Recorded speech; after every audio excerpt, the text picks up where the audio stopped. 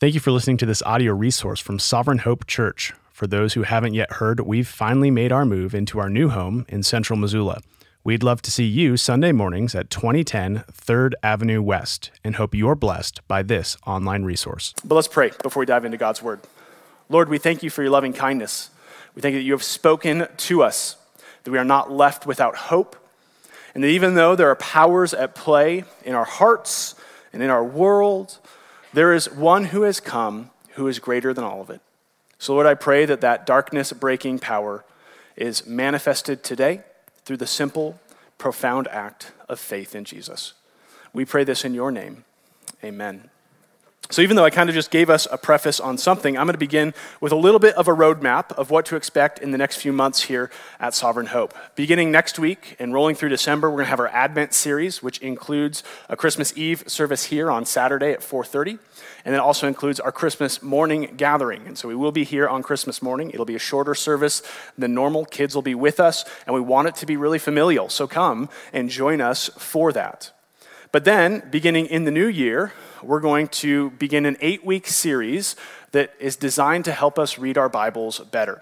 Many of you already have the Sovereign Hope reading app. If you just go to your app store and search for Sovereign Hope, we have a Bible reading app. That got some updates this week. You can now get notifications. You can set a time as to when you want it to remind you to read God's Word, and then it reminds you, you can open up and the passages for the day are right there. It's also got our podcast feed baked into the app, and so I know a lot of community groups listen to the sermons and do discussions on there, and so it's all one place for that. We're finishing a Bible reading plan December 31st, and then beginning January 1st, anyone who wants to participate with us, we're going to be together doing a Bible reading plan that takes us through the whole of the Bible in 2 years, reading 2 chapters a day. There's Bible memory baked into the app and things like that. But in order to help us with this, we're doing this 8-week series to prepare us to read the Bible in full, to do 2 things. One, to give us a clear sense of the singular story of Scripture. The Bible doesn't only contain books, the Bible is a book. It's a single story of a God who set forth to create and to redeem people for his glory and for our good, and we want to help you see that. But secondly, the point of reading Scripture is not simply to know things about God, but to be transformed by God. And so we'll talk about how when we're reading in different genres of literature in Scripture, different places, that we actually are able to apply that to our own lives devotionally, not just for the sake of passing a theology exam. But what that means is today is our last sermon in the Gospel of Luke until late February. And we're entering a portion in Luke's Gospel, in Luke chapter 11, where the author is beginning to highlight opposition to Jesus in his ministry. Jesus is continuing to do amazing things and teach revolutionary truths about himself and the kingdom of God, and there are all sorts of responses. And if you remember, Jesus prepared us for this in the parable of the sower earlier in Luke. Wherever the gospel is preached, today in this room, there are those who will hear and believe, those who will have their hearts hardened, those who have temporary fruit, and those who will have abiding joy. But in today's text, we see scoffers respond to a specific miracle of Jesus with this question: how do we know this is true? How do we know you actually did this? Is this a scam? And this is a good question for all of us to consider, not only in spiritual things, but in all things in life. How do you assess the validity, the truthfulness of a work? How do you know if something is authentic, or if it's a false bill of goods or a sham? As a football fan, I know that I often see on social media players posting a notice about a random drug testing that comes a day after that player had the best game of their life. And it's funny because it's as if to say, look at how good this player did, and then the league is like, it must be steroids. The IRS has means and ways of red flagging if you've got tax-deductible donations that skyrocket over the course of the year. They flag it and they audit it. Why? It must be fraud, they say. Maybe you have recently come to faith and you've shared that with your coworkers, and they might say, well, you must have had a close experience with death. Maybe you had a loved one who died, and this is just a fad, an awareness of the frailty of our existence and nothing more than that. Or maybe you've noticed someone who has seen in their own walk with Jesus an increased zeal for holiness. Their Netflix habits are changing. What they're eating and how they're drinking has shifted. They're more zealous for Bible reading. They're loving things like Leviticus. And you say, It must be legalism, as you think in your heart. So how do you discern a true work of God?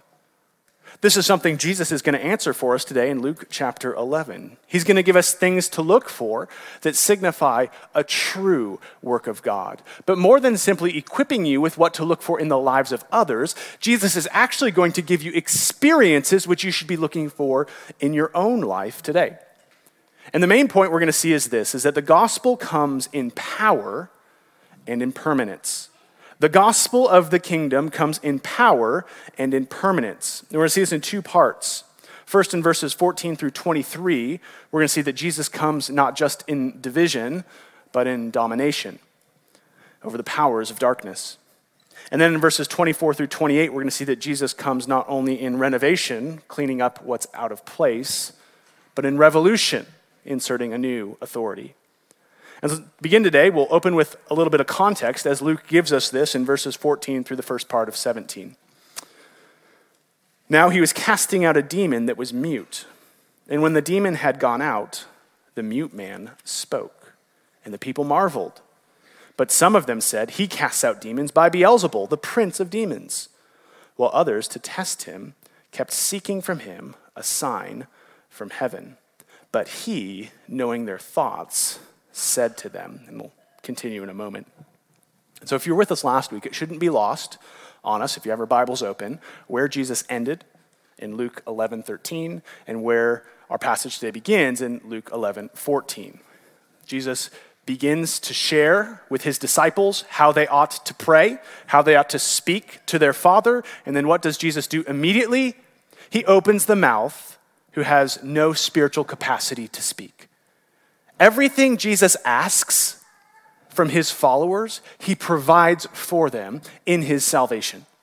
And so Jesus opens the mouth of this man, and people are amazed. This is a miracle. This is a man who was not only possessed spiritually by a demon, but manifested with a physical muteness. And yet the crowd, some marveled and some scoffed. They responded with two challenges, and you can perhaps see those two challenges in your text. The second question is one that we're going to return to in late February. And this is the challenge that seeks further validation. They seek a sign from heaven that Jesus is legitimate. The irony of this request is that standing in front of these people is the greatest sign they will ever see. You see, it is far more earthly, far more ordinary, far more casual for a demon to leave a man.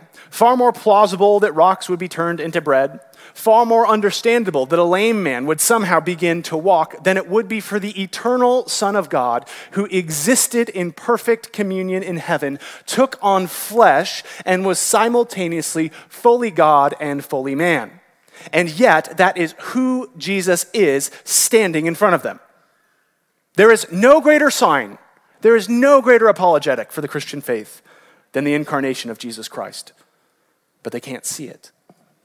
But today, Jesus is going to spend the majority of his time unpacking the first challenge they give, which is the challenge of he cheated. That Jesus is casting out demons by the power of Beelzebul, the prince of demons.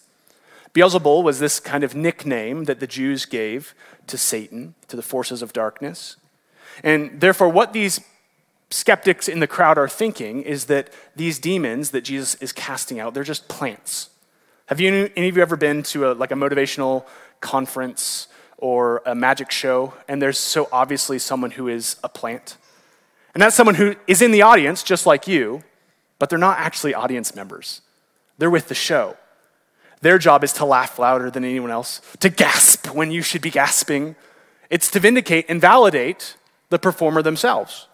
And so maybe these people are thinking here that Jesus has come to simply cast out demons, to deceive people, all under the guise of Satan, while simultaneously he's casting out Satan.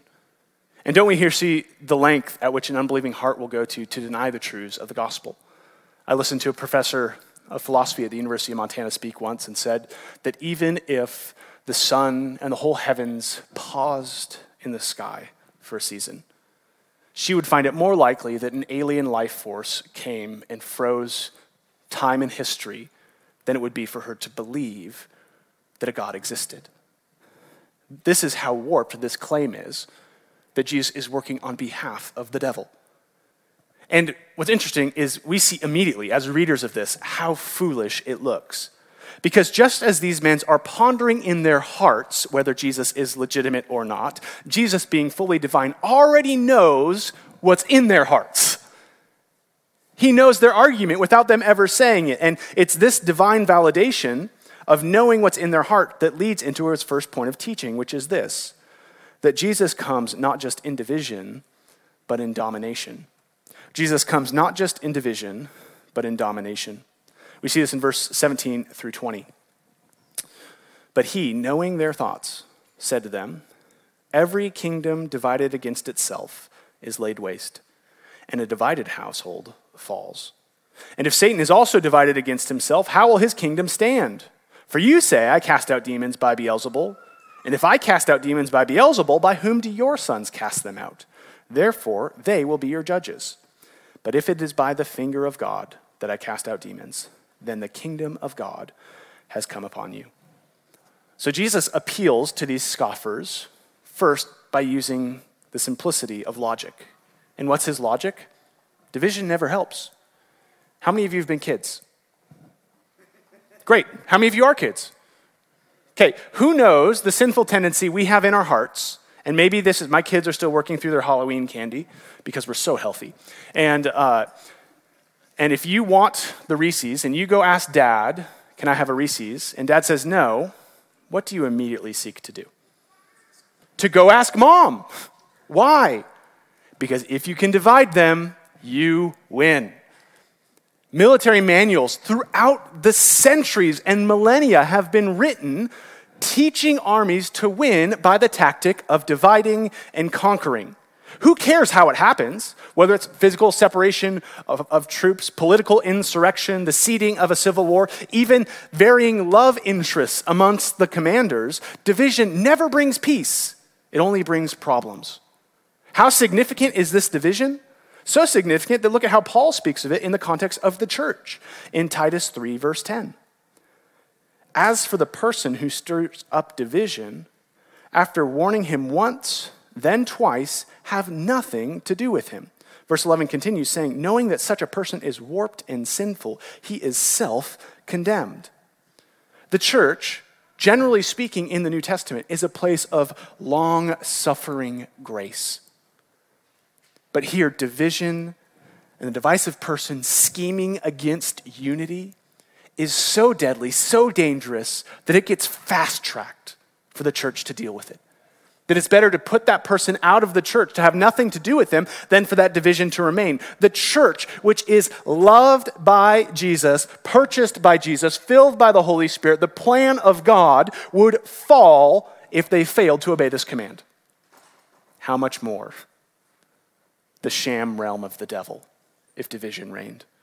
Jesus says to them, are you so foolish to think that Satan would divide his own forces like this? Do you really think that by taking a big L in the public square that Satan walks away stronger? You might make great skeptics, but you're terrible strategists. And he presses this even more by appealing to some Jewish exorcists that were doing work in the area, genuinely casting out demons. And he challenges them. He says, if I do it by Beelzebul, by whom do your servants do it? And here he's trapped them because it forces them to say, well, they do it by the power of God. But if they're doing it by the power of God, why can't Jesus do it by the power of God? Or they say, well, they're doing it by the power of Satan. And in so doing, they invalidate their own ministry. And Jesus, who is always smarter than us, Jesus, who always knows what's at the heart of all of our critiques, pushes to make his point in Luke 11, verse 20. But if it is by the finger of God that I cast out demons, then the kingdom of God has come upon you. If Jesus does this work by the finger of God, the kingdom of God has come upon you. The phrase, the finger of God, not only communicates God's immense power, his finger is stronger than all the forces of spiritual darkness in this, but it's also a phrase that's steeped in biblical weight. The phrase, the finger of God, was not merely a part of God, but it was representative of the Spirit of God. Don't forget that that's the context. Right before this, Jesus for the first time publicly preached on the Holy Spirit to his disciples. And in Matthew's account of this story, he substitutes as interchangeably the finger of God with the Spirit of God. They are one and the same. In other words, this act that Jesus just performed of casting a demon to the curb is not a disassociated act, attributed to God as if it were a tool, but it was in fact the very power of God the Father flowing through God the Holy Spirit and wielded by God the Son. What was just witnessed was an immensely triune power that was brought to bear in this moment. This is bringing a bazooka to a super soaker fight. This was the greatest power of the person of the Godhead just displayed. But even more than that, this phrase calls us to remember another demonstration of God's power. Back in the book of Exodus, Moses, as the hand of God, brought 10 plagues and many miracles upon the Egyptian people. And many of the Egyptian priests were able to replicate some of these miracles by the same forces of darkness that are at work in this text. But after the third plague happened, the Egyptian priests were unable to imitate it. And look at what these pagan priests said in Exodus 8, verse 19. Then the magicians said to Pharaoh, "This is the finger of God." But Pharaoh's heart was hardened and would not listen to them, as the Lord had said. So Jesus is subtly saying to these Jews, these Jewish leaders, these ones who we'll see in a little bit are most likely Pharisees, that even the pagans of Egypt were able to recognize the finger of God when they saw it. And you are so blind, you don't know what's standing right in front of you. The blindness of your heart has made you worse than the pagan rulers who enslaved you. Last week we saw that it was after this powerful display of the finger of God that the Israelites sang after the Exodus, "Who is like you, O Lord, among the gods, awesome in deeds, doing wonders." God's power is always revealed, or is always meant to reveal his identity. What God does drives us to who God is. And here Jesus says that if he is doing this by God's power, then something greater than the Exodus is happening. And this is the beauty of it. In the Exodus, God brought his people out. They exited. Look at that. Isn't that neat?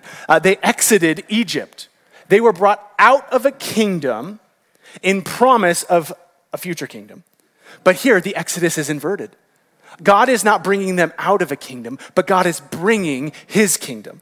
His kingdom is there, not just in the person of the kingdom, not just because Jesus is there, but where Jesus is, where God is the full power and presence of the kingdom of God. That in this moment when Jesus was on earth, it broke into history. It broke into time and space. And where Jesus was, the forces of darkness stood no chance. Why? Because the kingdom had come. It was in full HD color before all of their eyes, and they missed it. And so Jesus develops this point another level with this short parable, verses 20 through 23. But if it is by the finger of God I cast out demons, then the kingdom of God has come upon you. When a strong man, fully armed, guards his own palace, his goods are safe. But when one stronger than he attacks him and overcomes him, he takes away his armor in which he trusted and divides his spoil.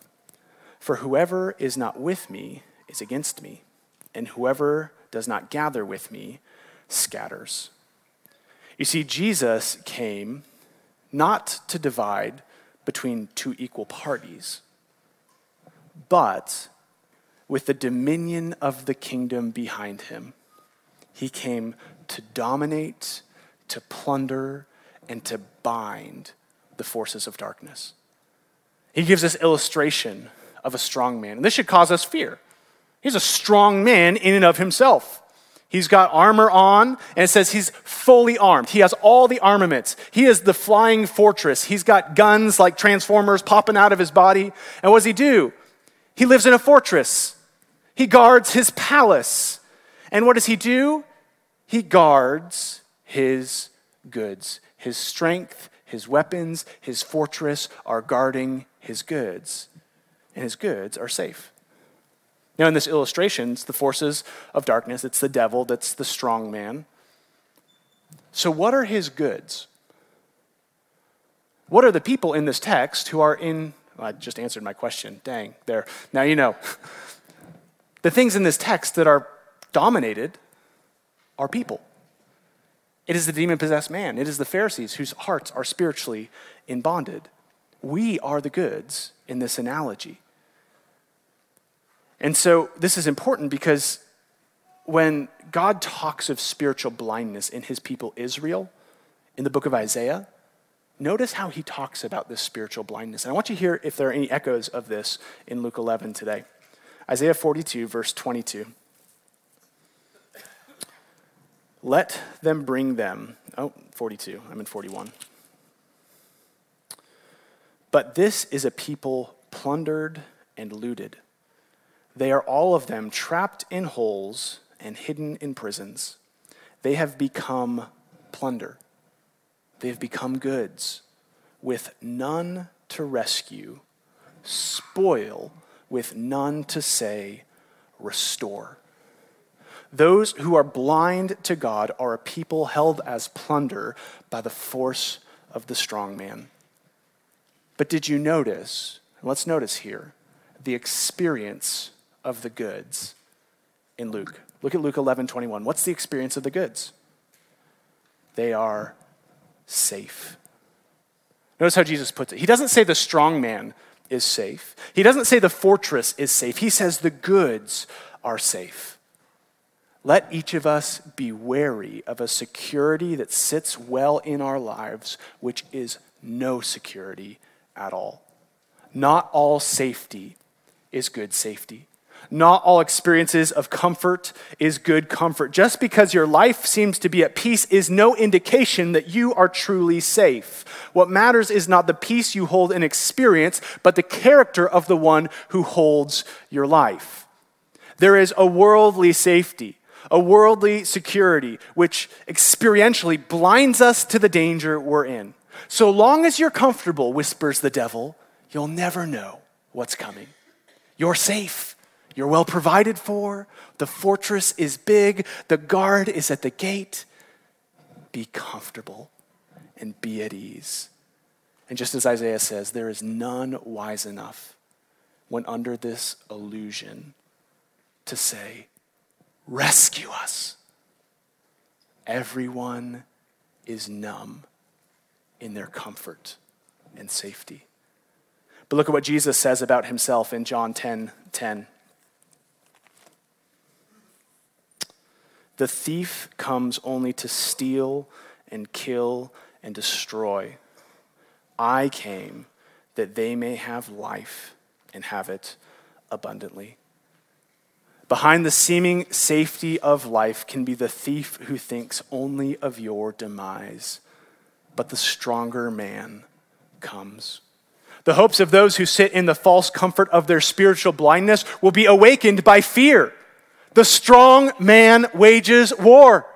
The strong man tears down defenses, but the might of that strong man is for your deliverance, to give life and life abundantly. This man is so disruptive that he strips security not from the goods, but from the demon.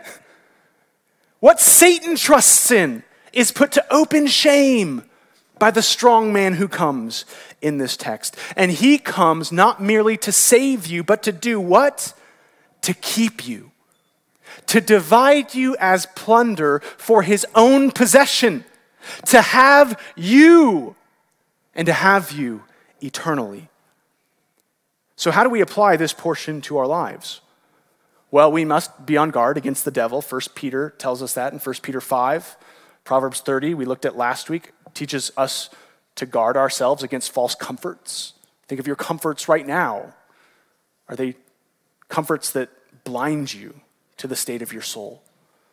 Are they comforts that lead you to rejoice in the strong man who comes? But we must remember, as we see in this text, that despite our ability to resist and to be wise, that the devil and his demons are real, and they are really stronger than us.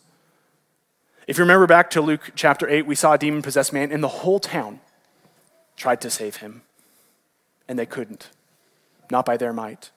Your logic, your birthright, your education, your nationality, your church, your D group, your community group, none of that can save you from this blind captivity as long as darkness remains in your watchtower. You see, the subtlety of spiritual blindness is not that we don't see Jesus. Jesus was there, and they were critiquing him. They believed in Jesus. The subtlety of spiritual blindness is not that you don't see Jesus. It's that you don't see Jesus for who he is and what he's come to do. If you're spiritually blind, if you're one who can't see your exclusive need for Jesus in your life, you don't need a nudge in the right direction. You don't need a door left slightly ajar so that you could dupe the guards and escape on your own. You need a rescue from sin and a rescue from death by the only one strong enough to do it, Jesus Christ. You see, the scales of history are not mere division. It's not on one side you have those who live life and follow Jesus. On the other side you have those who follow other things, or those who like Jesus and those who don't like Jesus.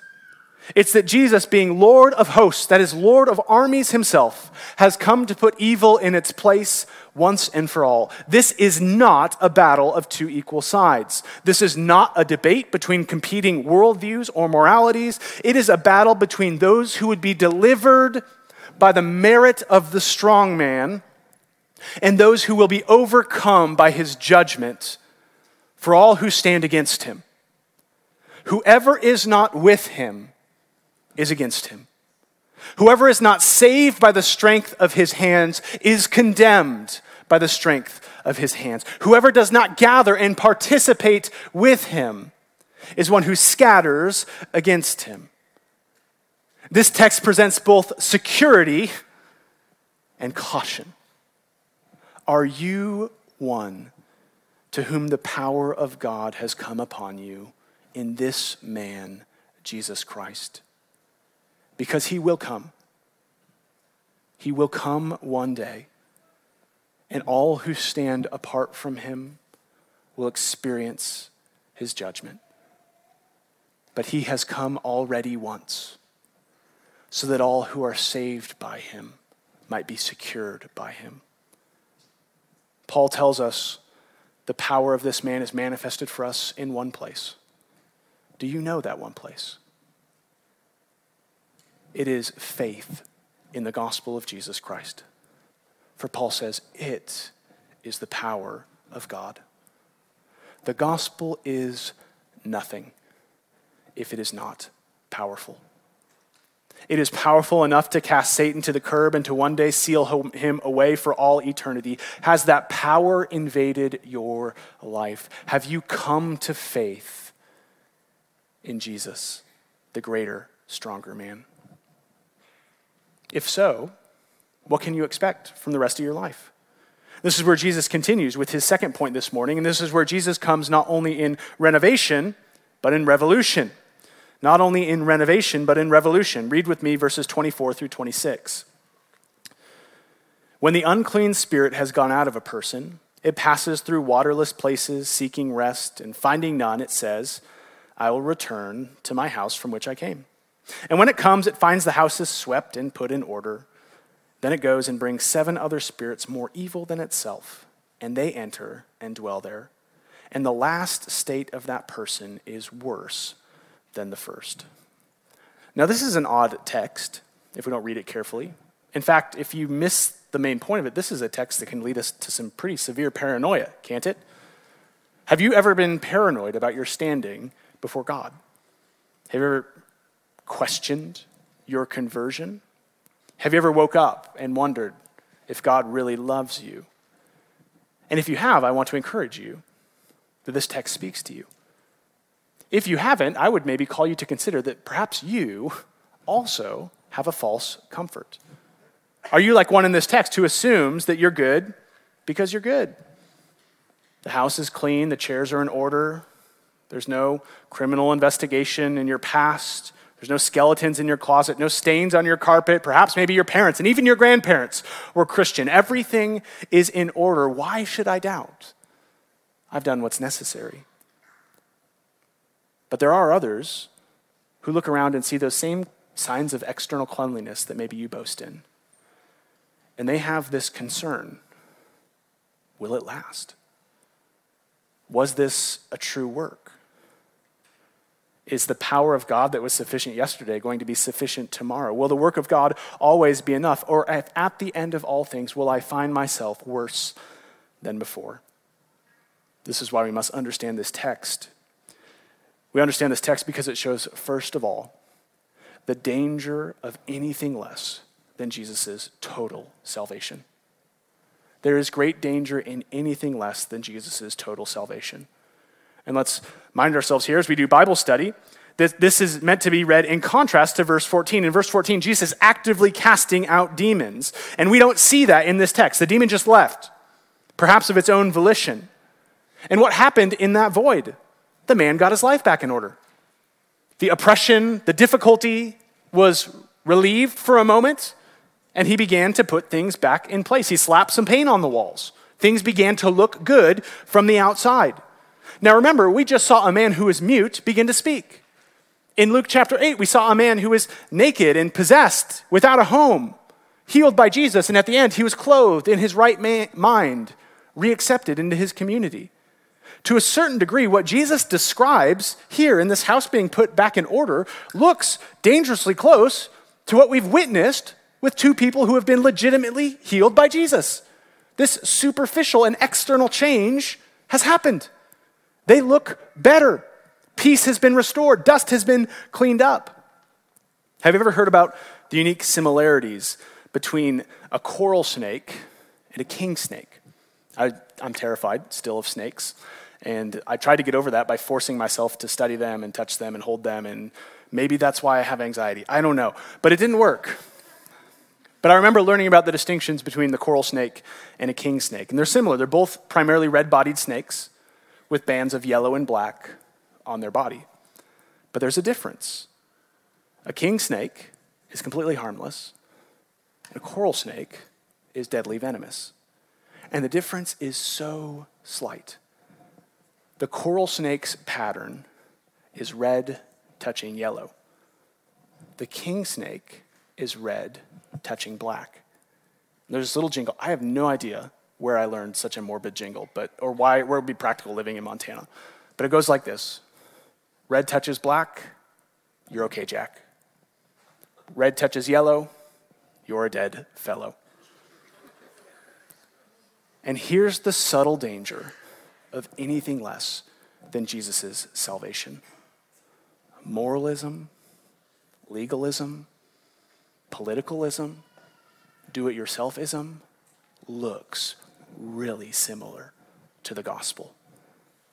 Cleaning up your life, boasting in your Bible reading, being generous, exercising, having good finances looks like a clean house, but on its own, it is deadly.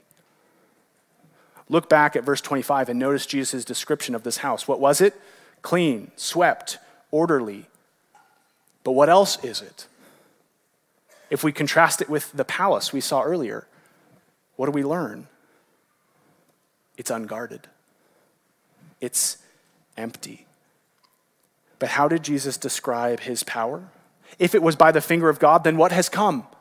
The kingdom of God. The rule, the presence, the dominion, the power, the reign has invaded the space. Where did Jesus end last week? Look what precedes this immediately in verse 13. If you then, who are evil, know how to give good gifts to your children, how much more will the Heavenly Father give the Holy Spirit to him who asks him? What's the point? True conversion is not renovation by human standards. It's a revolution of who occupies the throne of your heart. True converts need not be anxious about this parable because they know the stronger man has set up shop. The Holy Spirit may take time to clean the stains on our carpet and to refit the doors on our hinges. But the very first thing that happens when faith is professed in Jesus Christ is that the King comes and dwells in front of the door. That the stronger man takes up reign in our hearts and none can snatch us out of his hand. We don't need the power of God because we need a boost in the right direction. We don't need the power of the gospel because we need to be saved from our singleness. We don't need the kingdom of God because we want a better life. We need the kingdom of God because we need the presence of its king. He is our comfort and he is our hope. We need our lives not only to have danger removed, but to have what is lovely and life-giving take up residence in our souls. This comes through faith in Jesus Christ. Jesus is the strong man who comes not only in power, but in lasting permanence. Change follows. And what does this look like? Well, consider Jesse's favorite text this morning, Luke 11, verses 27 through 28. As he said these things, a woman in the crowd raised her voice and said to him, "Blessed is the womb that bore you and the breasts at which you nursed." But he said, "Blessed rather are those who hear the word of God and keep it." So what happens here is this woman realizes that Jesus is strong, and what does she begin to praise? His earthly lineage, his earthly might. The mom who made him must be a great mom. Moms are all great. But what does Jesus do? He reframes the whole idea of blessing. He says, "Blessed instead are those who hear the word of God and keep it." Blessed is the one whose might and permanence is not rooted in the legacy of human flesh, but instead in the nearness and grasp they have on the gospel. How do we know the strong man has been defeated by the stronger? How do we know our house is full? Hear the word of God. Hear the message of the gospel and keep it. This has long been. If I want you guys to take one thing away from Luke so far, it's this. What does discipleship look like? Jesus tells us the wise man did this. He came to Jesus, he heard his word, and he did something with it. To hear the word of God and keep it is to be a disciple saved by grace. And this is important because the same word here in verse 28 that's translated keep is the same word in verse 21 translated as guard. In other words, just as the forces of darkness attempted to guard our lives as their treasure, believers who have been freed by the work of Jesus guard and keep the word of God as their treasure. We set up everything to enjoy and ensure that. There's another important Old Testament use of the phrase finger of God, and it also was in the book of Exodus. But in the removal from Egypt, we see the demonstration of God's power. It was on Mount Sinai where God gave his law that we see the promise of preservation and permanence. That God gave them the law, and central to it was that you might dwell in the land. That none of the big tribes, the Amalekites and the Hittites and the Jebusites, that they would never come and displace you because this law was your permanence. This was your goodness. And look at what was said in Exodus 31:18 about the law that Moses had. And he gave to Moses, when he had finished speaking with him on Mount Sinai, the 2 tablets of the testimony, the tablets of stone written with the finger of God. God's power is not only in his saving might to bring us out of Egypt, but also in the power of his ruling government given to his people. If Israel saw the power of God in the finger of God and kept the law, they would be safe forever. Guess what? They didn't do it. Strong nations came. They plundered the disobedient nation of Israel. They were removed from the land. But Jesus, as the true Israel, came and kept the law. He fulfilled the perfect requirements in and of himself. And now look at what is said of you or anyone who comes to faith in Jesus Christ. In 2 Corinthians 3, verse 3, look at how Paul speaks of this. And you show that you are a letter from Christ delivered by us, written not with ink, but with the Spirit of the living God, not on tablets of stone, but on tablets of human heart. How do we walk in the power and permanence of God? How do you know if God has done a work in you?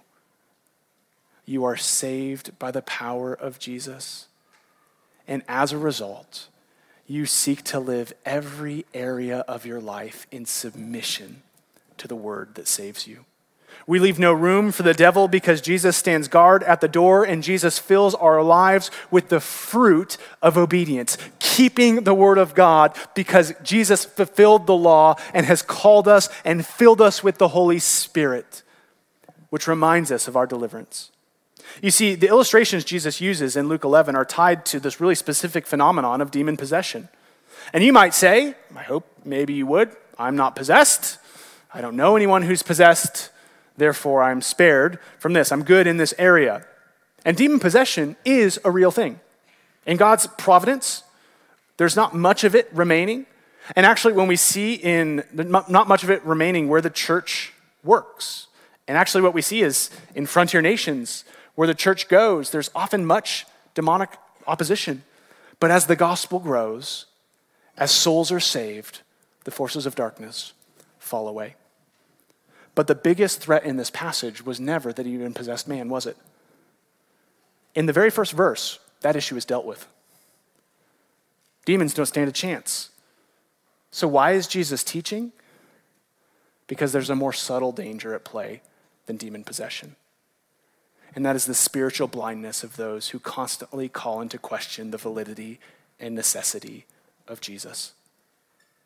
Those who say, I can do it without your help.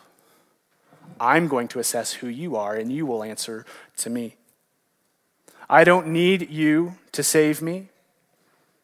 That is the one who is spiritually blind. That is the one who is enslaved. And that is the one to whom the message of clarity in the gospel is preached even today. This word is the power of God to open your eyes to see, to unseal muted mouths and to unshackle clueless prisoners. So today, regardless of where you are, this is the power that saves. And if that power has saved you, hear the message of the gospel and keep it. Find freedom and peace that comes when the stronger man rules on your heart in faith, for this is the life of safety that lasts. Let's pray. Lord Jesus, we ask you with disruptive power to dethrone the darkness in our hearts, to open our eyes to see that we were meant to be filled with you. Lord, I pray that our lives are different, that nothing remains because it is so filled with the fruit of the Spirit that flows over, that we are growing in immense grace because we have been saved by immense power. We pray all of this in your holy name. Amen.